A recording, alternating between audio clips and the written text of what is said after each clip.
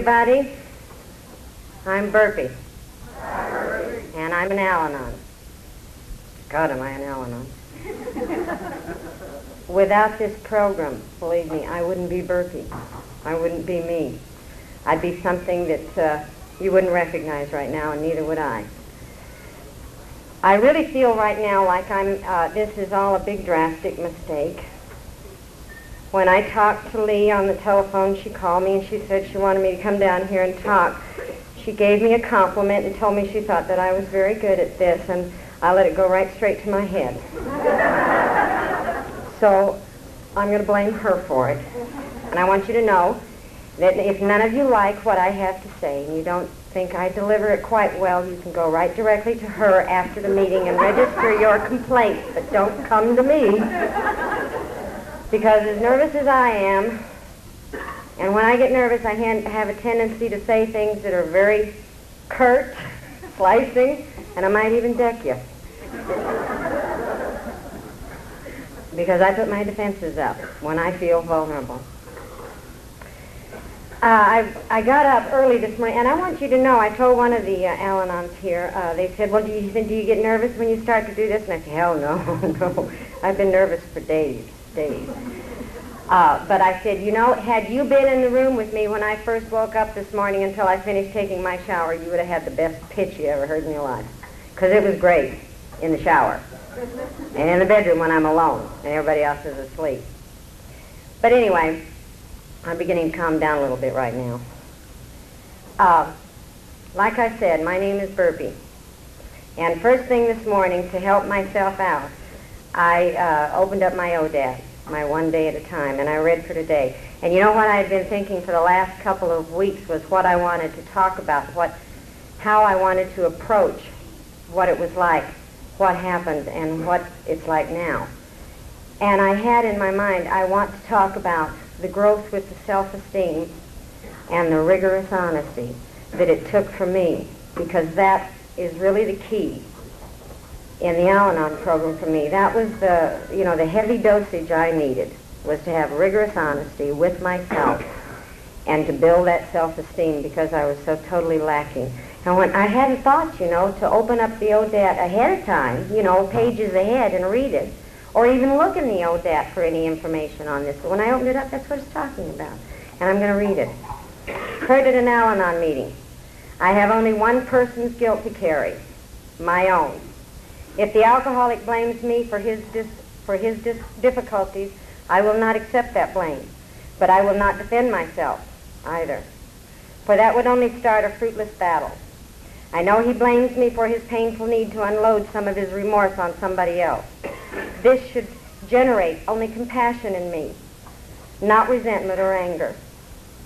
Another member responds, I wish I could believe that, but when my husband gets through telling me off, I feel as though the devil were sitting on my back with a 50-pound lead weight. Lead weight? Lead weight.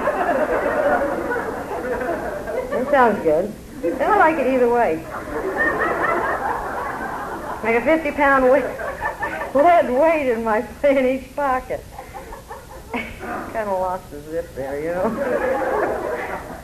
I could tell you some things on how I've twisted some words before, but they're really embarrassing, so I won't. There is no need for me to accept blame for another person's irrational actions. I will deal with my own shortcomings. If I do this honestly, God, that's hard to do. Following the 4th to the 10th steps, the change in me will be reflected in every person whose life touches me. Let me weigh my misdeeds on an honest scale and make restitution as well as I can. But let not the scale be unbalanced by the weight of what others have done. That is very difficult to do. I am not supposed to be here. I'm supposed to be in my home, working in the house, and running out occasionally to take some iced tea to Bob while he works on some project outside.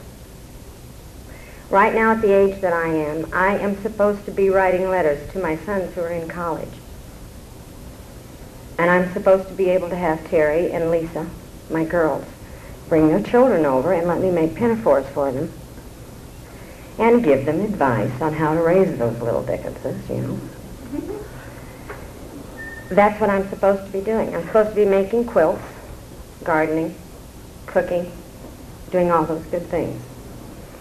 That's always been my dream. That's all I ever wanted in life, was to be able to do that.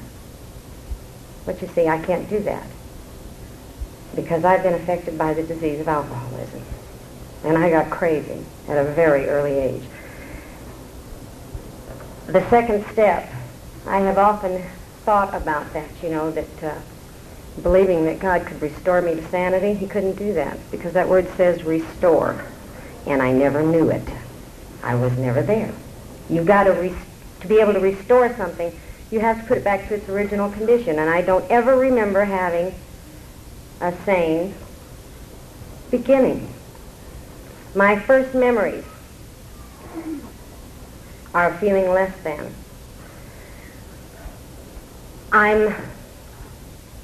My full name is Geraldine Lee Burpee by marriage. My mother didn't do that to me. I married it. My mother had me when she lived in Oklahoma, and I came from an alcoholic background.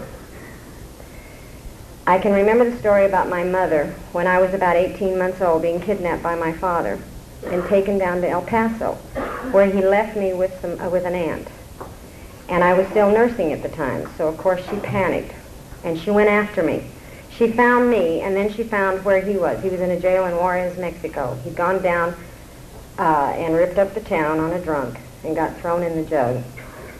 And it was nothing really more than just a wire compound. And when she went down to see him and tell him that she was leaving, she left him hanging on that wire fence screaming, "Please, Bonnie, don't leave me." But she had to leave. This was her second alcoholic husband. She had 4 children by 3 husbands at this time, and I was the last. She took me and she went back to Oklahoma, picked up the other kids, and sold her little house for $45 and put the money in her pocket and took off hitchhiking for California to get out of there and to get away from him, where she went on welfare and learned how to take care of herself. Not too long after that, she married my stepfather, whom I was raised with. He was a very quiet person and didn't have too much of an effect on me. Where I got the effects of alcoholism was through my mother. She was an Al-Anon, and she taught me how to think, not knowing. She didn't do this deliberately. That little woman knew, you know, did the best she could with what she had at the time. But I learned my thinking patterns through her. And from the very beginning, my first memories are that I was dirty. I was not pleasable. I was unacceptable. You know how women will get around and talk about when they gave birth? You know, they get together and it's one of these deals where, can you top this, you know? Well, I spent 14 days in labor, and I gave birth, and it came sideways, and all sorts of stuff like this, you know? Well, this is what my mother used to do, just like all the ladies did, but what I would hear was when she would talk about the drunk and the nasty things he used to do.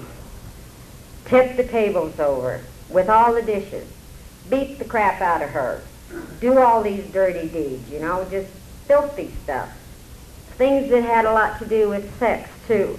Filthy stuff, she said. I got the feeling that guy was cruddy. You know, he was not a nice person. Now, I was only about 4 or 5 years old at this time. And I had already decided that he wasn't too nice. And then when she would get angry or exasperated with me, the first thing I got was, "You're just like your father, Jesse Griggs. Just like him." And I believed her. I came to the conclusion by putting 2 and 2 together that I was nasty, and I was dirty, and I was unacceptable. I can remember having a keen awareness of my higher power. I like to call him God, so if you'll excuse me, I'll do that. He's mine, so I'll call him what I want. He's God to me. And I can remember at a very early age, after we moved to Oklahoma, I think I'm in Vegas now, after we moved to Las Vegas, laying in the grape arbor, looking at the stars and the sky up through those leaves. And being by myself and having an awareness of the vastness and the bigness of it. And I knew that he was up there. And I knew that they told me that he would love me. But you see, I was dirty, so nobody really could love me. I was nasty, so I had to keep that hidden, that I was nasty and dirty, and just pretend like you loved me. And pretend like Mom cared about me. And pretend like God cared about me. But the feeling was never down in there because of the problem that I had. And I couldn't get close to him. I was aware of him. And I knew he was great and he was big, and I knew everybody said that God loves you no matter what, but not you, honey. You're not me. I have to be good for him to love me. So I set out about being good and had a lot of practice at it. It's like I have, for many years I've said in the program, in the meetings, when we would talk about things that I did for the alcoholic, for the children. I'm a good woman. I am a good woman. People began to get the idea that I was so good that we'll just give her a nickname, Mother Superior, or the Virgin Mary.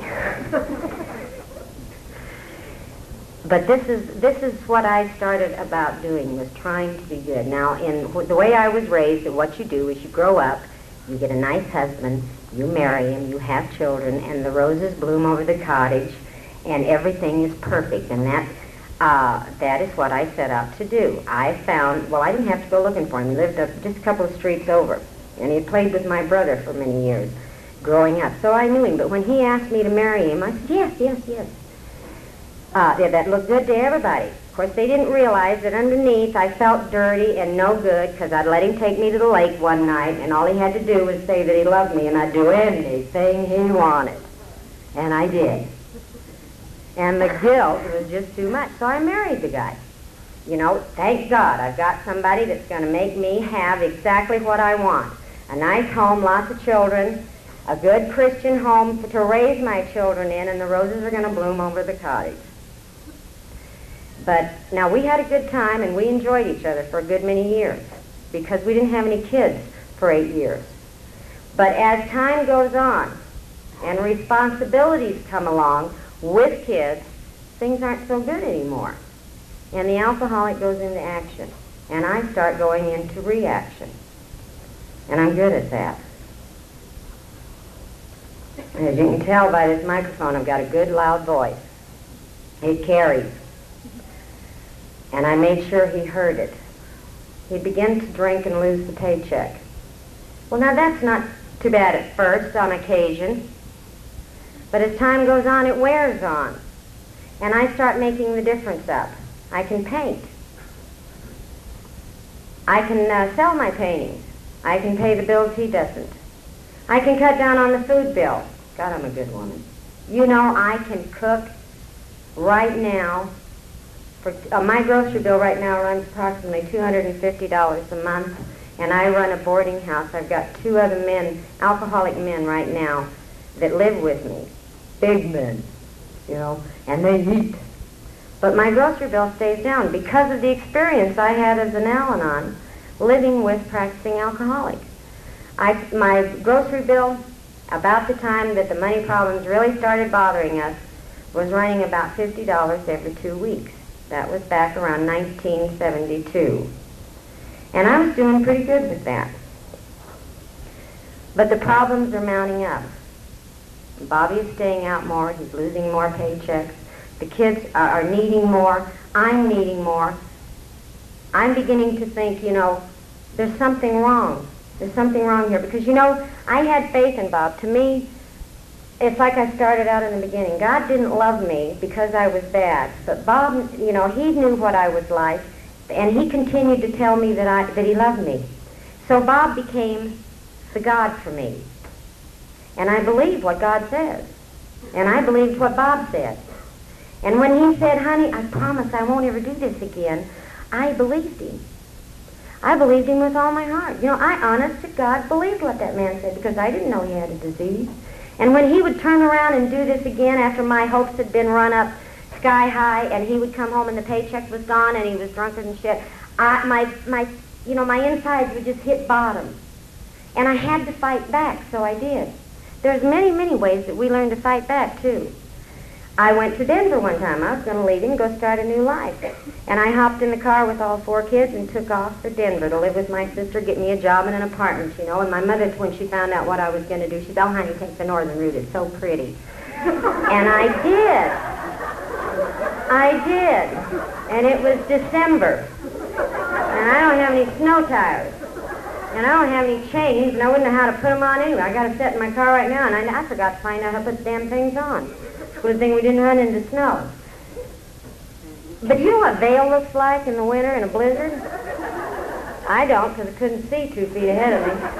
I could see the bumper of that semi behind me that I followed about 2 inches to his tail, because I was scared. And that's the way we do things. I used to, one time I can remember throwing his bottles down the toilet and trying to flush them down. You can't flush glass down the toilet. You really can't. Now, I was not one to go and follow him from bar to bar to bar, because I never had a car. And I wasn't going to walk. Vegas is spread out over an awful lot of land. And I never knew where he was anyway. So I didn't follow him from bar to bar. But I can remember one time, I'll show you, you SOB. I'll do just exactly what you've been doing, and I'll show you what you look like. And then you can take care of these kids. By this time, I had 2 little girls and a set of twin boys, and 3 of these kids were in diapers. And 2 of them nursing. One of them I can do that. I'm an Al-Anon. You tell me I can't do it, and I'll do it. I said, you take care of these kids. This is what's going on in my head. So I went down to the liquor store, and I got myself a 5th of tequila, and that stuff, it's nasty. So I had to drink it real fast to get rid of it, because it tastes terrible. I couldn't just sit there and sip that stuff. It's awful. So I drank that stuff down and got smashed right out of my head. I was sick. And, when he came home and he saw the shape I was in, I don't know how these guys get so damn much smarter than me. He called my sister-in-law and told her what a mess I had made. How awful I was. You ought to see the shape she's in. Betty, will you come help me take care of these kids? And she did. And he went to bed. And I laid there in bed, and I'm sick, and he's asleep. And Betty's taking care of the kids. Didn't accomplish a damn thing. I was disgusted with that. I used to put up, with all of the hardships and things, not crying, not whining at all. To him. I would to the neighbor, and I would to my mother, and everybody else that would listen. I used to have, for 2 years after the twins were born, I had an old Buick. We had an old Buick. By this time, Bob had got himself a Dodge truck. So he was driving that and allowing me to drive the Buick. And the Buick didn't have a reverse gear. But I had to get to town to do the grocery shopping, and I had to buy clothes for the twins. I always bought everything for the kids at Penny's, and it was downtown. And when I would go to do my shopping there, I had to load a double stroller in, break it down, put it in the trunk of the car, and then drive around Penny's, the city block, around and around and around with all 4 of these screaming kids in the car, while I'm waiting for somebody on the corner to pull out so that I could pull in and stop the car, because I couldn't back up, had no reverse gear. So I would spend about 2 hours driving around and around and around the block, park that car, and then unload the stroller, put it together. Can you imagine all these kids in the front seat of the car and the back seat, screaming and crying? And then I had to put all 4 of these kids in this stroller and take them into Penny's. And Terry, my daughter, every time you'd get near the escalator, I couldn't go upstairs with this thing, and every time I'd get towards the escalator, she'd throw a fit and start climbing out of that stroller because she was scared to death of an elevator. And it was a fight constantly. One time when I was doing this, I got so disgusted that people couldn't talk to me anymore, because I'd come off with something sharp and mean and nasty. I was standing in the check line with all these kids, people, these boys I had were identical. I couldn't tell them apart. I had to put tags on them. I was always feeding the wrong one. But I couldn't tell these kids apart. You know, and it's the natural thing for people to do when they see somebody with twins. Oh, are they twins? You know, I can't even tell the kids apart. And this gal stopped me and asked me this, and she was holding me up. I had to get home. I had to get back in the car and get those kids home because both of the boys are wet, and I'm running short of time. Dinner's got to be fixed. You know, and she stops me in line and asks me that. You know, I just looked at her. I said, no, I've got 2 husbands. And she looked at me like I had 3 heads. It was rough. One day, Bob worked for the convention service. He still does, too. Putting in conventions. And he made good money, too. It would have been nice had I seen some of it once in a while. But he came home one day after a particularly heavy drunk, and he lost his paycheck. Now, mind you, I'd never been to Al-Anon, and I didn't know about remorseful periods, and that they can be rather short-lived, you know. He came home, and he told me, honey, now, mind you, I believe this man. He's God Almighty to me. And he's crying. And he says, honey, there's something wrong with me. I think I'm an alcoholic. He says, because I don't want to do this, but I keep doing it. And he shouldn't have done this. He says, honey, help me find some help. And, you know, I'm a prime candidate for Al-Anon. I'll help anybody. I'm going to save you. I'm going to save the world.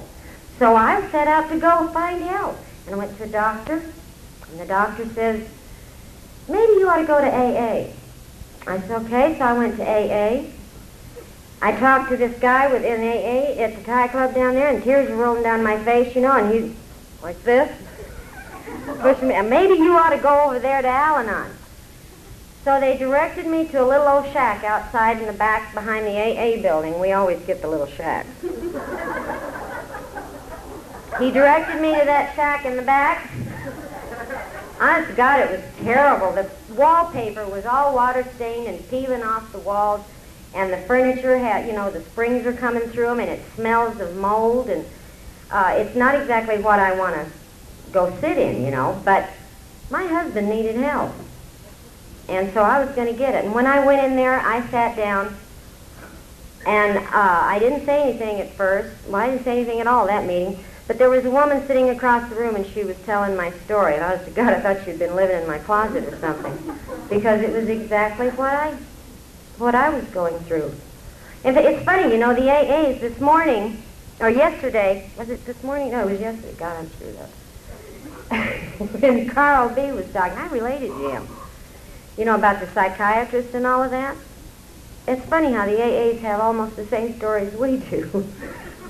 But I was the one that was going to the psychiatrist, and my husband was the one that was trying to prove that I'm sick. And I'm such a good Al-Anon, I'm trying to prove that I'm sick too. But anyway, I went to this Al-Anon meeting, and this gal was talking about her life, and it sounded like mine. And I didn't like some of the things that she said, but I was hooked. Because nobody lived like me. Nobody did these things that I did. And when she said she did, I know there must be something to this. So I kept going back. And I went for about 3 weeks, because there was somebody there at the meeting, an old lady that told me, I had told her what I'd come for, you know, get my husband well. And she says, forget about your husband. In fact, don't even tell him when you get home that you've been to an Al-Anon meeting. I think that gal was smart. She knew something I didn't know. So I didn't. I kept it quiet for about 3 weeks. And then finally, after I'm really convinced that this is it, I decided it's time to tell him. And I go to him and I says, honey, I found it. Yeah, I found it. You go to AA, and I go to Al-Anon. And everything's going to be great. It's just wonderful. You know, that's going to help us. Because, you know, I found out I'm sick, too. Yeah, that kind of takes it off of him a little bit when I accept a little of the blame. And I said, it will work. I've heard him talk about it. They say it does work, you know. And he said, and they're looking down and said, oh, no, you don't. Oh, no, you don't. You're not branding me an alcoholic. Just the other day, he said, you know. You think I wasn't confused? This is the way I spent most of my life, was totally confused. Anyway, he would have nothing to do with Al-Anon. And that was when the problem really started, because I liked it. It was good. It was working. They told me about me. They told me how I felt inside, like I was a piece of crap. They told me about how I lied about myself and made you think I was something that I wasn't. They told me how I sacrificed myself when it wasn't necessary, and that all I was doing was feeding my ego. They told me how I was trying to control him and the children and everybody in my life and all the circumstances in my life, and how I can't do that. And they pointed out, they said, tell me one time when it worked. And I couldn't think of it. There was no time it worked when I controlled. So I stuck with it. Bob was adamant about me not going to Al-Anon, and one day, after these good women had told me about releasing and let them be responsible for their responsibilities, and you take care of your responsibilities, and I thought that was a lovely idea. And one day, he came home with a bad drunk and a bad hangover and no paycheck, and he says he lost his paycheck, and I said, oh, okay, well, Saturday's my grocery shopping day. And I take $50 for an allowance every grocery shopping day, every 2 weeks, and I go do my grocery shopping. Well, there's no money. That's all right. I'm going to take care of my responsibility. I go to the grocery store, and I buy $49 worth of groceries. And I write a bad check. And I go home, and I pile these groceries up on the table. And Bob's out mowing the lawn, and he comes in for his glass of tea. He says, where'd you get all those groceries? What do you say? You know, at the grocery store, honey. And I'm going like this inside, you know. I'm scared. And he says, where'd you get the money? I said, I wrote a check. Smile on that face. And he just looked at him, and he went back out, got his iced tea, and he mowed that lawn. I watched him 16 times. Same friggin' strip. I have an idea that man is upset. He doesn't say anything. In fact, he didn't say anything for about a week. Didn't talk to me. Not a word. And that's making me uncomfortable. I try to do what the Al-Anon say. You know, I keep going to my meetings, and they tell me, keep busy, keep busy. You know, keep yourself busy. And I do, and my eyes are on the back of my head watching this guy, because I don't know what he's going to do. And I'm busy.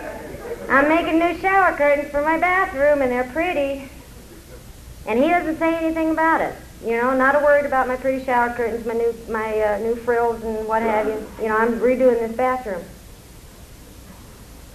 And then one day, about a week later, I hear him in the bathroom. He says, honey, come here. Oh, thank God he's going to talk. It's over. Whew, you know, great. I go running to the bathroom, and he shuts the door real fast behind me. And I got it. I got it good. I got a couple of cauliflower ears, and I got a couple of black eyes, and I got 2 broken hands where I hit the wall in the tub. You know, when you hit somebody and they fall in the tub sideways, your butt goes to the bottom, your arms are up like this, and so are your legs, and you don't move. You just stand there, you know, lay there and flounder. But I want you to know something. I'm still a good Al-Anon. I'm new in this program, and I haven't caught it all overnight. It takes time, and it took a lot of time for me. But at that point, I was still a good enough woman that I didn't yell. And I didn't scream because the neighbor might hear. The kids might get frightened. And all the time, I'm getting the shit kicked out of me. And I'm too good to yell. Finally, as I felt myself going out of this world, I don't know if I was going to die or if I was dying or if I was going to just pass out, because I've never done that, either one of them. So when I felt that funny feeling like I was going out of it, I screamed. And it's the damnedest thing. The minute I opened my mouth and screamed, he stopped. And out that door he shot, and out the front door threw a mob of kids. I didn't know it at the time when this first happened, but he'd come home from a bar, and he'd taken all 4 of the kids and told them what he was going to do and locked them out of the house. And they knew it anyway, and I'm keeping my mouth shut. But that was about the crowning point right there. For me to get busy and stay in the Al-Anon program and start working, and I didn't leave him. I was afraid of him. I left the house, I took the kids and left, called the police, and then when they said, you're going to have to prosecute, I said, I don't think I'll do that. And I stayed away for about a week, and then came back, and I minded my, I got enough of the program where I knew not to antagonize him so damn much from that point on. And I started going to Al-Anon in secret. I went in secret for about a year and a half, probably. And then finally it came to the point where I had to tell him. And things were so bad at that point, he would not tolerate the Al-Anon.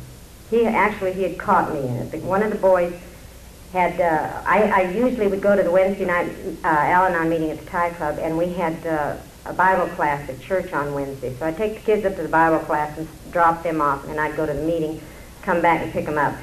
And one of the twins decided he wanted to be baptized, and they had to have an adult for it. And they called him because I wasn't there, and so I had to fess up, tell him where I was. He didn't accept it. He would have nothing to do with me going to Al-Anon. So it wasn't too long after that he decided to split.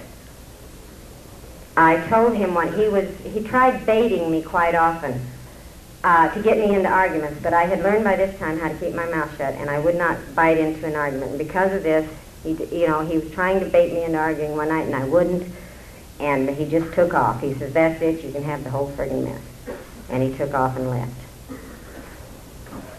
Now that was where my program really had to kick in and start working, because you see, I've always been a dependent. When I married Bob, it was because I needed it. I needed somebody to take care of me. This is where I had to start getting honest. And I had to start working up the ability to be able to be dependent upon my higher power, because there was no man around. I got 4 kids. I have never worked a day in my life outside the home. And I'm scared. I have no money. He left with the intentions of freezing me out. And I had no money for gas and no money for groceries. My sister-in-law came over to see about me, and she plunked $100 down on the table and said, pay it back to me when you can. I said, okay. That was the last time I ever had to borrow anything other than a bank, because I later managed to establish enough credit that I could get it on my own name. But that was the last time, because you see, I'd been in the program long enough. I had been exposed enough to this higher power to where I was beginning to get a feeling that, he may love me even though I am dirty, and even though I can't be perfect, even though I can't walk on water. They were teaching me to keep my eyes on myself and off of the alcoholics. And I was beginning to see inside of myself. And I was beginning to realize the way I had acted all my life and how I had been thinking all my life, how if I had this person, I would be all right. As long as I'm a good wife and I behave myself at home, I won't have to go out and work. I won't have to go and apply for that job. I won't have to face the outside world. And I was beginning to know these things about myself. When Bob left, I had enough faith in my higher power that I went upstairs by myself one day, and I closed myself in the bedroom. Now, it might help to understand. I was raised in a religious background where I knew my scriptures. I knew them forwards and backwards. And I'll tell you, you can get real self-righteous if you don't, if you don't have the right motives and you got a lot of scripture. You can really be self-righteous. Man, I was loaded. But I went upstairs, and I believed what I read in that book all my life. And I remembered the story about the children of Israel in the wilderness when Moses took them out of Egypt. Everything was great when you're going through the water, and the water's piled high, and Moses is up there leading you, and God, it's just terrific, you got fanfare and the whole bit. And God's right there hanging over you, But when they got out in the wilderness and they didn't have what they were used to and things got tough, they didn't have the food they were used to in Egypt, they started saying, well, back in Egypt, we at least had garlics and leeks, And I got up in that bedroom and I talked to my higher power, my God, and I told him, I said, I know there's been no change in Bob, but there's been a change in me. help me. Stay with me.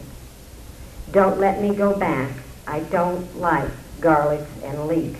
And every time I had a period when I got shaky inside of myself because I was worried I wasn't going to pay the bills, because I was worried that I wasn't going to be enough for the kids, I'd tell myself, I can't stand garlics and I don't like leeks. I can't stand garlics and I don't like leeks. Don't go back, go forward. And I hit that program 6 and 7 times a week because I needed to have that right in front of my face. I knew I could not go backwards. I had had some growth and I had to hang on to it. About a year later, I had the opportunity to practice this. I can remember, I will say this to the day I die, and I probably won't ever have an opportunity to do what I say I didn't do. I never took vengeance out on Bob. That was extremely important to me, that I keep a close contact with my God and not be in the wrong. God, I was having a hard enough time fighting off guilt without adding any more to me.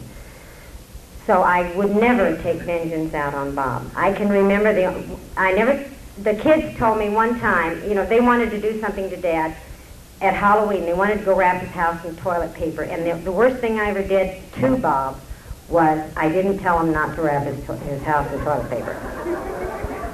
I didn't tell him to do it. But that was the worst thing I did to that man. I would not argue with him. He took me to court 9 times, and I went. And I got through it all. Now, mind you, when I first became single, I didn't know how to work. I had to go to work immediately for groceries and gas. So I went down to the El Cortez, and I put my application in for a food server, waitress. And because I've been slinging hash to these kids and my husband for years, so I figured I could do that. So I went down there scared to death. Now, Jackie Gahn was the owner of the El Cortez Hotel, and that place is a toilet, let me tell you. It's cruddy. It's where you work and you get your tips and little yellow coupons off of the end of a stub, off of a coupon that he gives out for free breakfast, 15 cents for every stub. And that's the way I got my money, on these tips.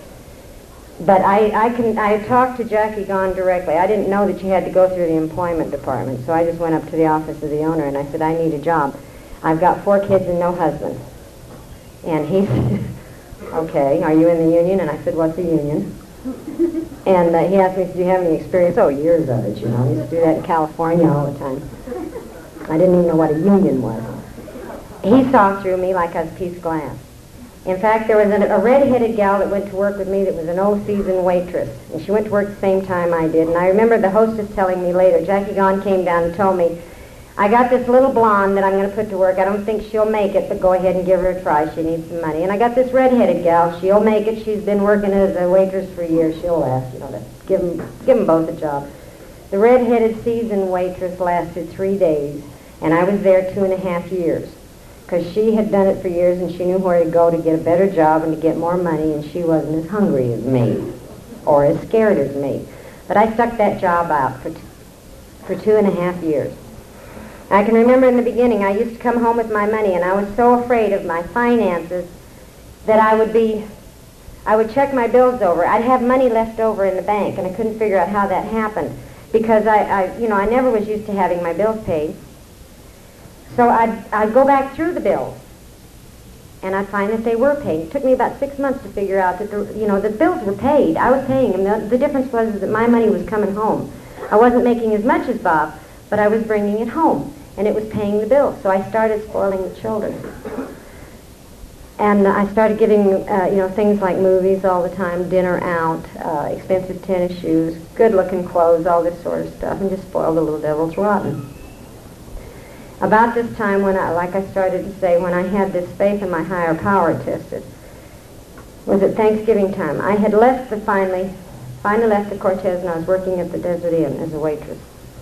And I got a call that Michael, this was Thanksgiving Day, and I was working, and the family was having Thanksgiving dinner at my sister-in-law's house, and they were going to have dinner about 3 when we got off work so that the whole family could be there. And they wanted the kids out from underneath their feet. So when they said, can we go to Mount Charleston? They said, yeah, get out from underneath our feet and go play. So the boys all went up to Mount Charleston, and Michael, the oldest of the twins, was in an accident. He came down the mountain doing about 50 miles an hour on a sled and hit a tree and exploded his liver in a million pieces. And by the time they got him down to the hospital and got a hold of me, and I got down to the hospital, he had taken about 42 pints of blood. And they were just taking him into the operating room when I got there and signed the papers. And I was outside in the waiting room when the nurse came out, and they told me they didn't think this boy was going to make it. She was very nice about it. And she says, do you want me to get your priest? And I hit her. And they put me in a closet with my brother. And he tried to calm me down. And I think over about a 5-month period, they told me about 3 times this boy was going to die. And not, when they would take him into surgery, 5 times they took him into surgery. And every time they would do that, they'd prepare me for the death. And I remember my mother, when I was in the closet, my mother went to the phone and called my husband. And she said, Bob, if you want to see Michael alive again, come now, honey. And by the time he got there, he came into the waiting room where we were all waiting. The whole family's lined around the intensive care unit waiting room, And he walked in, and he pointed his finger at me, right in my face. Now, I'm supposed to be watching my cousin because I'm trying to break some of that. But so I'll just use the letters. He pointed his finger in my face, and he says, U.S.C. This is your fault. You did this. And he turned on his heel and he left. And he never came back. I did find out later that he had gone down to the blood bank and given a pint of blood. Now my higher power and my Al-Anon program has been working on me. And I didn't break up. I just looked at him. I felt like a piece of shit for a minute because, our old tapes do get plugged in on occasion. And I looked at him. I never said another word back, but he left. And I was at that hospital for 5 months, trying to work and be at the hospital, take care of the bills.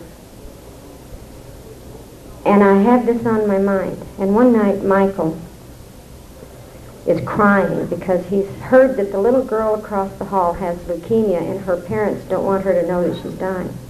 And Michael gets the idea, God, I've been here 5 months. I must be going to die too. And he called me from the waiting room one night when I was trying to sleep. And I went to him in his room and I crawled into the bed with him because he was crying. And he says, Mom, I'm going to die, aren't I? And I couldn't comfort him. There wasn't enough of me. There wasn't enough of what I couldn't do enough to make the kid realize, you're not going to die. You're going to be okay. I couldn't convince him and I couldn't comfort him. I said, honey, can I please let me go get your daddy? Maybe he can give you something I can't. And he says, no. He already knows that he hasn't come down, to see me. So he's not going to give in either. And I got nobody to help me. And I'm thinking to myself, why? This is our kid. Why won't you come down? Why do you have to blame me? God damn it, I was at work. I was trying to support him. You were down there washing your goddamn truck.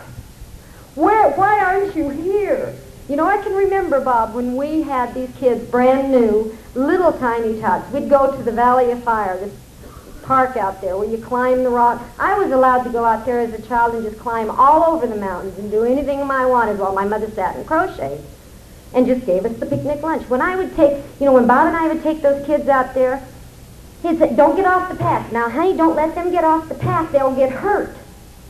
And if they got hurt, he was the first one right there with the Band-Aids and with cleaning off the wounds and everything. He was a good, loving father. Now, what the hell has happened? Why aren't you here helping me with this boy?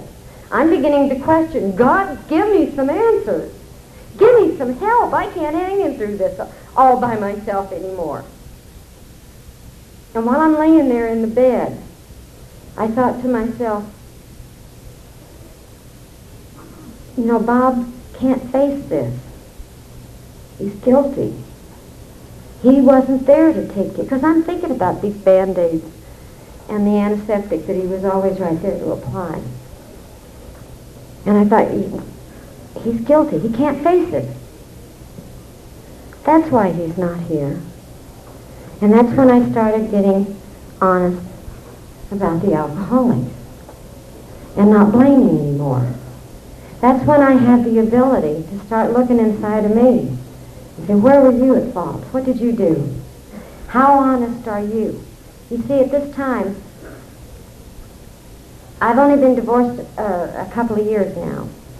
And I got all these kids to take care of. And I'm all by myself. And I've never worked. And it's hard learning how to do those things when you're as old as I was. And everything is different. The outside world is different. I go to church and they look at me different. The men act different. You know? I had one incident where one of our very best friends that we used to play pinochle with after church, go to the lake with, and I went over to have him fix a little piece of wooden dowel for me in his garage after I'm divorced, and let me tell you, he acted different. And he says, well, haven't you? And I said, no, and I never will. He says, you will. And he was right. Because I got all these kids and all this responsibility, and I'm scared. And I'm alone. And that's got to be justified. I want you to know that. I have to justify this need I've got. So I do. But if I go to church, I can't justify it because they keep telling me different things, than what I'm thinking. So I stop going to church. Now, this guy at the Cortez is a chef, and he chases me. Now, I was not an easy one, I'll tell you that. He chased me for 6 months. And I kept saying, no, no, no. And then when he would, no, shoot. So I would just be there to talk, or just happen to be in the hall, or just happen to meet him on the stairs, Oh, no. Now, I couldn't tell you that until I got honest. For years I blamed that sucker. But I had just as much to do with it as he did, and I ended up having an affair with this guy, and he was married, and he had a bunch of kids of his own. Now, I'm a good Christian woman, and you don't go around doing those things with married men and feel good about it, I slacked off on my meetings, didn't go to church at all, had a hard time telling the kids things, That's one, I never did have men stay overnight at the house. Never did do that, thank God. Those kids would not, there was too many of them, and there'd be too many questions. But anyway, I had to face myself with that. And I didn't like having to do it. But I'm beginning to have enough time underneath my belt in the program that I'm learning how to do it. And I've got a good sponsor that teaches me good, rigorous honesty. And I have come to the conclusion. I've come to this conclusion, What I said in the beginning. I'm supposed to be home, making quilts and taking tea to the old man and having the kids in college, helping with the grandchildren. It hasn't worked out that way. I've got 4 children, 2 girls, 26, 24, 2 boys, 22 and 22. And there's not a one of them that's really, that can say there's not a one that can say they're Al-Anon. Let's put it that way. They're every one candidates for the program. I've got, the 2 girls are in the program. Terry Lee and Lisa, both in the program. The boys, they're out practicing. They're doing a good job of it. They should have it perfected within a few years.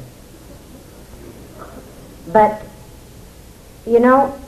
with the kids, with the responsibility that I had, with the things that I had to go through, I think to myself, had I not had these things happen to me, had I lived such a life that the cottage would, the roses would bloom over the cottage, had the boys got into college and the daughters brought the grandchildren home and I had been able to take iced tea to the old man every day like I wanted, you know what I'd be doing right now? I'd be feeling the same way I felt when I first started this, like a piece of shit inside. I had to be one of those people that had to have all of this happen to me so as to force me to the point where I could be honest and tell you what I really am. I am a housewife without a husband. I have a nice home. I have come to the point in this program where I can see, I cannot tell you that, I cannot lay claim to being the Virgin Mary or the Mother Superior anymore. I have to be able to tell you what I was, the things I did and the things I felt down inside of me, the hate and the disgust, the lack of self-esteem, all of that. It has to be told so that I can feel as clean as I feel. I took on, after I managed to settle this situation with this married man in my mind, I came to realize that I have, I have a need at times, this need for another person to love me. But I begin to notice that the only time this need is predominant is when I have fear, when I feel insecure. I have that come over me at times. But by the time I learned this, then I realized, what I have to do is be able to depend on my higher power, and the fear goes away, and then I don't have that need. So I cut the relationship with this man. This is a good long while back, and I have been celibate for that amount, for a good many years now. Because I figured, if God wants me to have somebody, He's going to put somebody in my life. I don't want to have somebody out of this need. I don't want to have to need him to love him. It's not real love.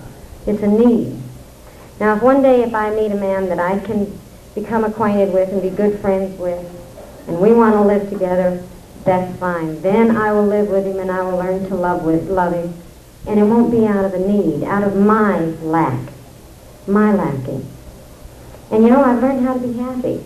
I see so many women that don't think that they can be happy unless they got that guy on their arm. And it's not so. You can be. I've got one of the fullest lives. I have more of a full life now than I would have ever had if I'd had, roses blooming all over the place. My kids are all they've all suffering from the disease. Every one of them. I got 2 of them still practicing, but I don't suffer. Just recently, it was last month, I've come to the point, where I have learned, this is a good part, I do want to bring this up. They said in a meeting one time, one of our subjects was releasing with love. And it hit me a couple of weeks back. I don't like to say it that way. I like to say it, release so that I can love. Because when these kids were out practicing, I was always in there trying to fix, trying to take care of them, trying to show them how it's done. And I pushed them away from me. Just not last month, Michael decided he wanted to get married, and I put on, this was one of my biggest dreams, was to be able to put my kid's wedding on. I used to do this for the girls in the church when I was going to church back then, before Al-Anon. And I used to put on some fabulous weddings, and I thought, I got 4 kids, and they're going to grow up, and I'm going to get to do this for them. And so Michael decided he wanted to get married. And during this, I worked, got the thing all prepared, and the day of the wedding, I got my mother over there, and the preacher's over here, and my kid's here, and the new wife is there, and there's beer flowing. Boy, this kid's got a beer in this hand, he's got another one over here, and he's taking it upstairs to the best man because he's got to have a beer. My mom's turning inside out because the preacher's sitting there and watching all of this, and it's not bothering me. And I see that kid barely get down the aisle, half sober, and it didn't bother me. I didn't have a nerve ruffled. I had a ball. I never enjoyed anything so much in my life because I'm releasing so I can love. When I release these kids, it makes me have time to love them. Makes me have the ability to love them because I'm not in there trying to fix them all the time. Anyway, I want to bring this to a close. I've got these 4 kids. They're the majority of my life right now. None of them live with me. I've got the two alcoholic young men that board with me right now.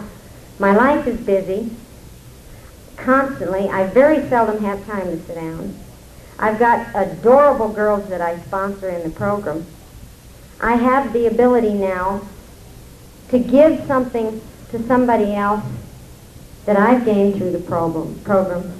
It's made me feel whole. I don't feel dirty anymore. I have a close relationship with my higher power. I feel close to him, and you know, I found out that the guy loves me even if I do something wrong. This program works. I could never 10 years ago imagine me standing here being able to share anything with you, because I always hid everything before. I've got all the hope in the world. I will never give this program up. Never, as long as I live. I get so busy sometimes, and I have such a good feeling that I feel like I just want to explode. So happy because I've been so blessed. And you know, 10 years ago, to stop and think, if I had ever thought that I could be happy without the husband, the kids, the cottage with the roses, it would have been impossible for me. I could never even fathom such a thing, because I was such a total dependent. I work at a job now where I run the men's grill at the Las Vegas Country Club. I deal with a lot of alcoholic men. You know, there's a lot of rich men out there that are alcoholics. And I think most of them are right there at the club where I work. When I first started out, I didn't have any self-esteem, remember? I was scared to death to go to the Cortez and ask for a job. And I got to thinking the other day, I've heard myself on time say, I did this. I did this. I worked at the Cortez. And then I went and got myself a job at the DI. And then I got this job at the country club. In fact, they even sent a girl over to find me for that country club because, you know. And not too long back, I stopped and realized, you know what? I left the Cortez scared to death for one reason, to get the hell away from David. To get away from that guy, because I could not handle the situation being there with him. So I got away from there. I quit my job at a time so that I would be facing my next 2 days off. That way I had 2 days free that I wasn't going to get paid for, that I never get paid for anyway. And that way I have an extra edge of 2 days to go find another job. I got hired through the union at the DI the next day, and I missed my 2 days off. I didn't have anything to do with that. I was protecting myself with the little extra edge of 2 days. I didn't have anything to do with getting the job. The union got it for me. And then when I got, you know, when I was at the DI and I changed and went to the country club, the gal that had that job had been trying for months to retire, but they couldn't find anybody to work it that could handle that job. They didn't want to handle it. It was 2 rooms. I have to take care of 2 rooms. And they couldn't find anybody. So Janie says, I'll go find you somebody myself, to hell with the union. So she went and found somebody else. She remembered me from the Cortez, because I'd worked with her for about a week up there. So she hunted me down and came and got me. I didn't have anything to do that. So I had to take the thumbs out of there. You know, I haven't done a goddamn thing in my life. Not a thing. Except learn how to be honest, learn how to build my self-esteem by keeping my eyes on myself and working those 12 steps, and by depending on my higher power. That is all I have done that's had any results. The only thing. You know, it's kind of deflating at times because, you know, I would like to take some of the credit. You know, I was so tickled when, you know, Bob used to take me to court those 9 times. He wanted that house sold, and I had it in joint custody. And I was scared to turn loose of it. But I needed it for those kids, to raise those kids in. And I didn't want to lose that house because I wanted it for me. I love that place. It's my home and I love it. It's too big for me. You know, it's got 1.25 acres of property and it's a lot of lawn to mow. And when I noticed I'm a little bit short on money, because I did buy him out, I did manage to make enough money that I could buy him out, and I got the house in my name, but I still got to make the payments. So I thought, well, I'll get somebody to move in with me, and I start taking in these alcoholics, and they pay room and board, and I get to watch them grow, which helps me grow, and I get the lawn mowed. And I get the house payments paid. I got 3 mortgages I got to pay. And they pay them for me. And they feel, and those suckers feel blessed. They think this is great. God, I got this great big house and Burpie's such a good gal. And, I'll sit there and let them cry their blues and tell me all about it, and I'll give them a little bit of feedback and what have you, and it just works great. But I didn't do that. He did. All I did was follow the directions. Right there in the 12 steps. Sometimes I'd veer off, and he'd have to yank me back. I'd get that and he'd pull me back. But I feel good about me. Sometimes I even go a little bit overboard. We went, some of your gals took me dancing last night. And I'll tell you, I really have become too independent. Marilee, one of the girls who came up with me, got on me last night because we sat there, and we're waiting for some, these guys are all standing around there with their finger up their nose, not knowing what the gal do. Nobody ever told them how to ask a gal to dance. And I'm sitting there, I'm waiting. Nobody's moving, None of the single guys are making a move. They're standing there with a bottle of beer like this. That's it, Well, all right, I sat there long enough. It's an hour and a half, and I'm ready to go home. I get up out of the chair, and some guy walks over to me and says, "Where are you going?" I said, "I'm going home." "Well, what for?" And I said, "I'm tired of sitting on my ass." He said, "Well, I was going to ask you to dance." And I said, "Well, you're too friggin' late." And I left. I got outside, and I thought, wait a minute, that's what I wanted to do there in the first place, is dance. Geez, do it my way or else. You don't get to dance with me. You don't know what you're missing out on. Neither did he. I'm getting too independent. I've got too much self-esteem sometimes. Because when I tell you I'm a good gal, I'm a nice woman, I'm a hell of a woman. I believe it. Because I am. Because I work this program. I work those 12 steps. And let me tell you, God don't make junk. And when you work those 12 steps, you're going to have what God intended you to be. Something great. Something that doesn't blame the alcoholic anymore. You love the alcoholic. I have my husband, he comes over maybe once every 2 or 3 months and sits, and I just love him. He sits there with those longing eyes, wishing he was back. And I love it. I do. I got some ego. And I let him feed it. I fed his long enough. No, I don't blame the alcoholic. I know where that man's coming from. I do. He's sick. Just like I was sick. And just like Michael's sick. And Daryl. And Terry. And Lisa.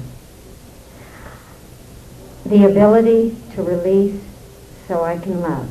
I got to tell you this one thing before I quit.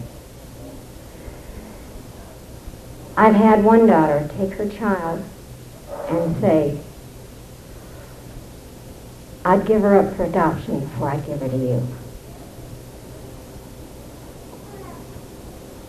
And I kept my mouth shut. And there's nobody on earth that I love more than my kids and that baby girl. I had one girl come to me, Lisa, one day after church. She, "Mom, you want to go have dinner?" "Sure." I took her to dinner, and she says, "Mom, remember that girl I brought over to dinner the other night, Sean?" I said, "Yeah." "That's an ugly girl, she's kind of homely." I said, she'd be real pretty, honey, if she'd fix herself up. and put on something frilly and a little bit of makeup. And she says, well, she doesn't want to look like that, Mama. She says, I'm going to have to tell you, I'm gay. Now, I'm a Christian woman. This is the way I was raised. And I don't understand it. I don't accept this. And that was hard to take. That is one of the most beautiful girls you'd ever want to see in your life. I don't have any ugly kids. They're gorgeous. And I see that girl. She is such a mother, a loving girl. But she's alcoholic. And she's gone a long, long route and had a lot of involvement with men. And I can understand. When you get hurt enough, sometimes you go in reverse, And there was 3 years there where there was hardly any communication because it was very difficult for me to accept. I don't accept it. I don't believe it. I don't accept it. But I can love her. I went to an alcoholic that is a close friend of mine not too long back. And I said, I need some help with this. How do I deal with this? And he said, well, my sponsor told me to let go. If your kids want to love you, they'll come and love you. If they want to be with you, they'll come and be with you.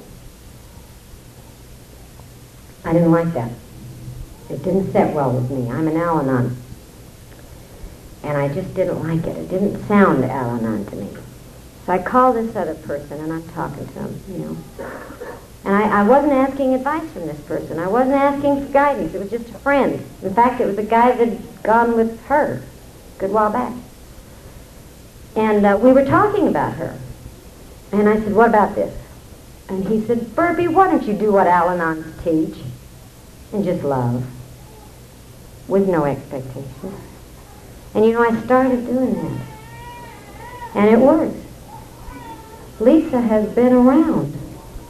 And I can hold her, and I can love her, and I don't feel judgmental, and I don't give a damn what the hell she's doing, just as long as she's there so I can love her.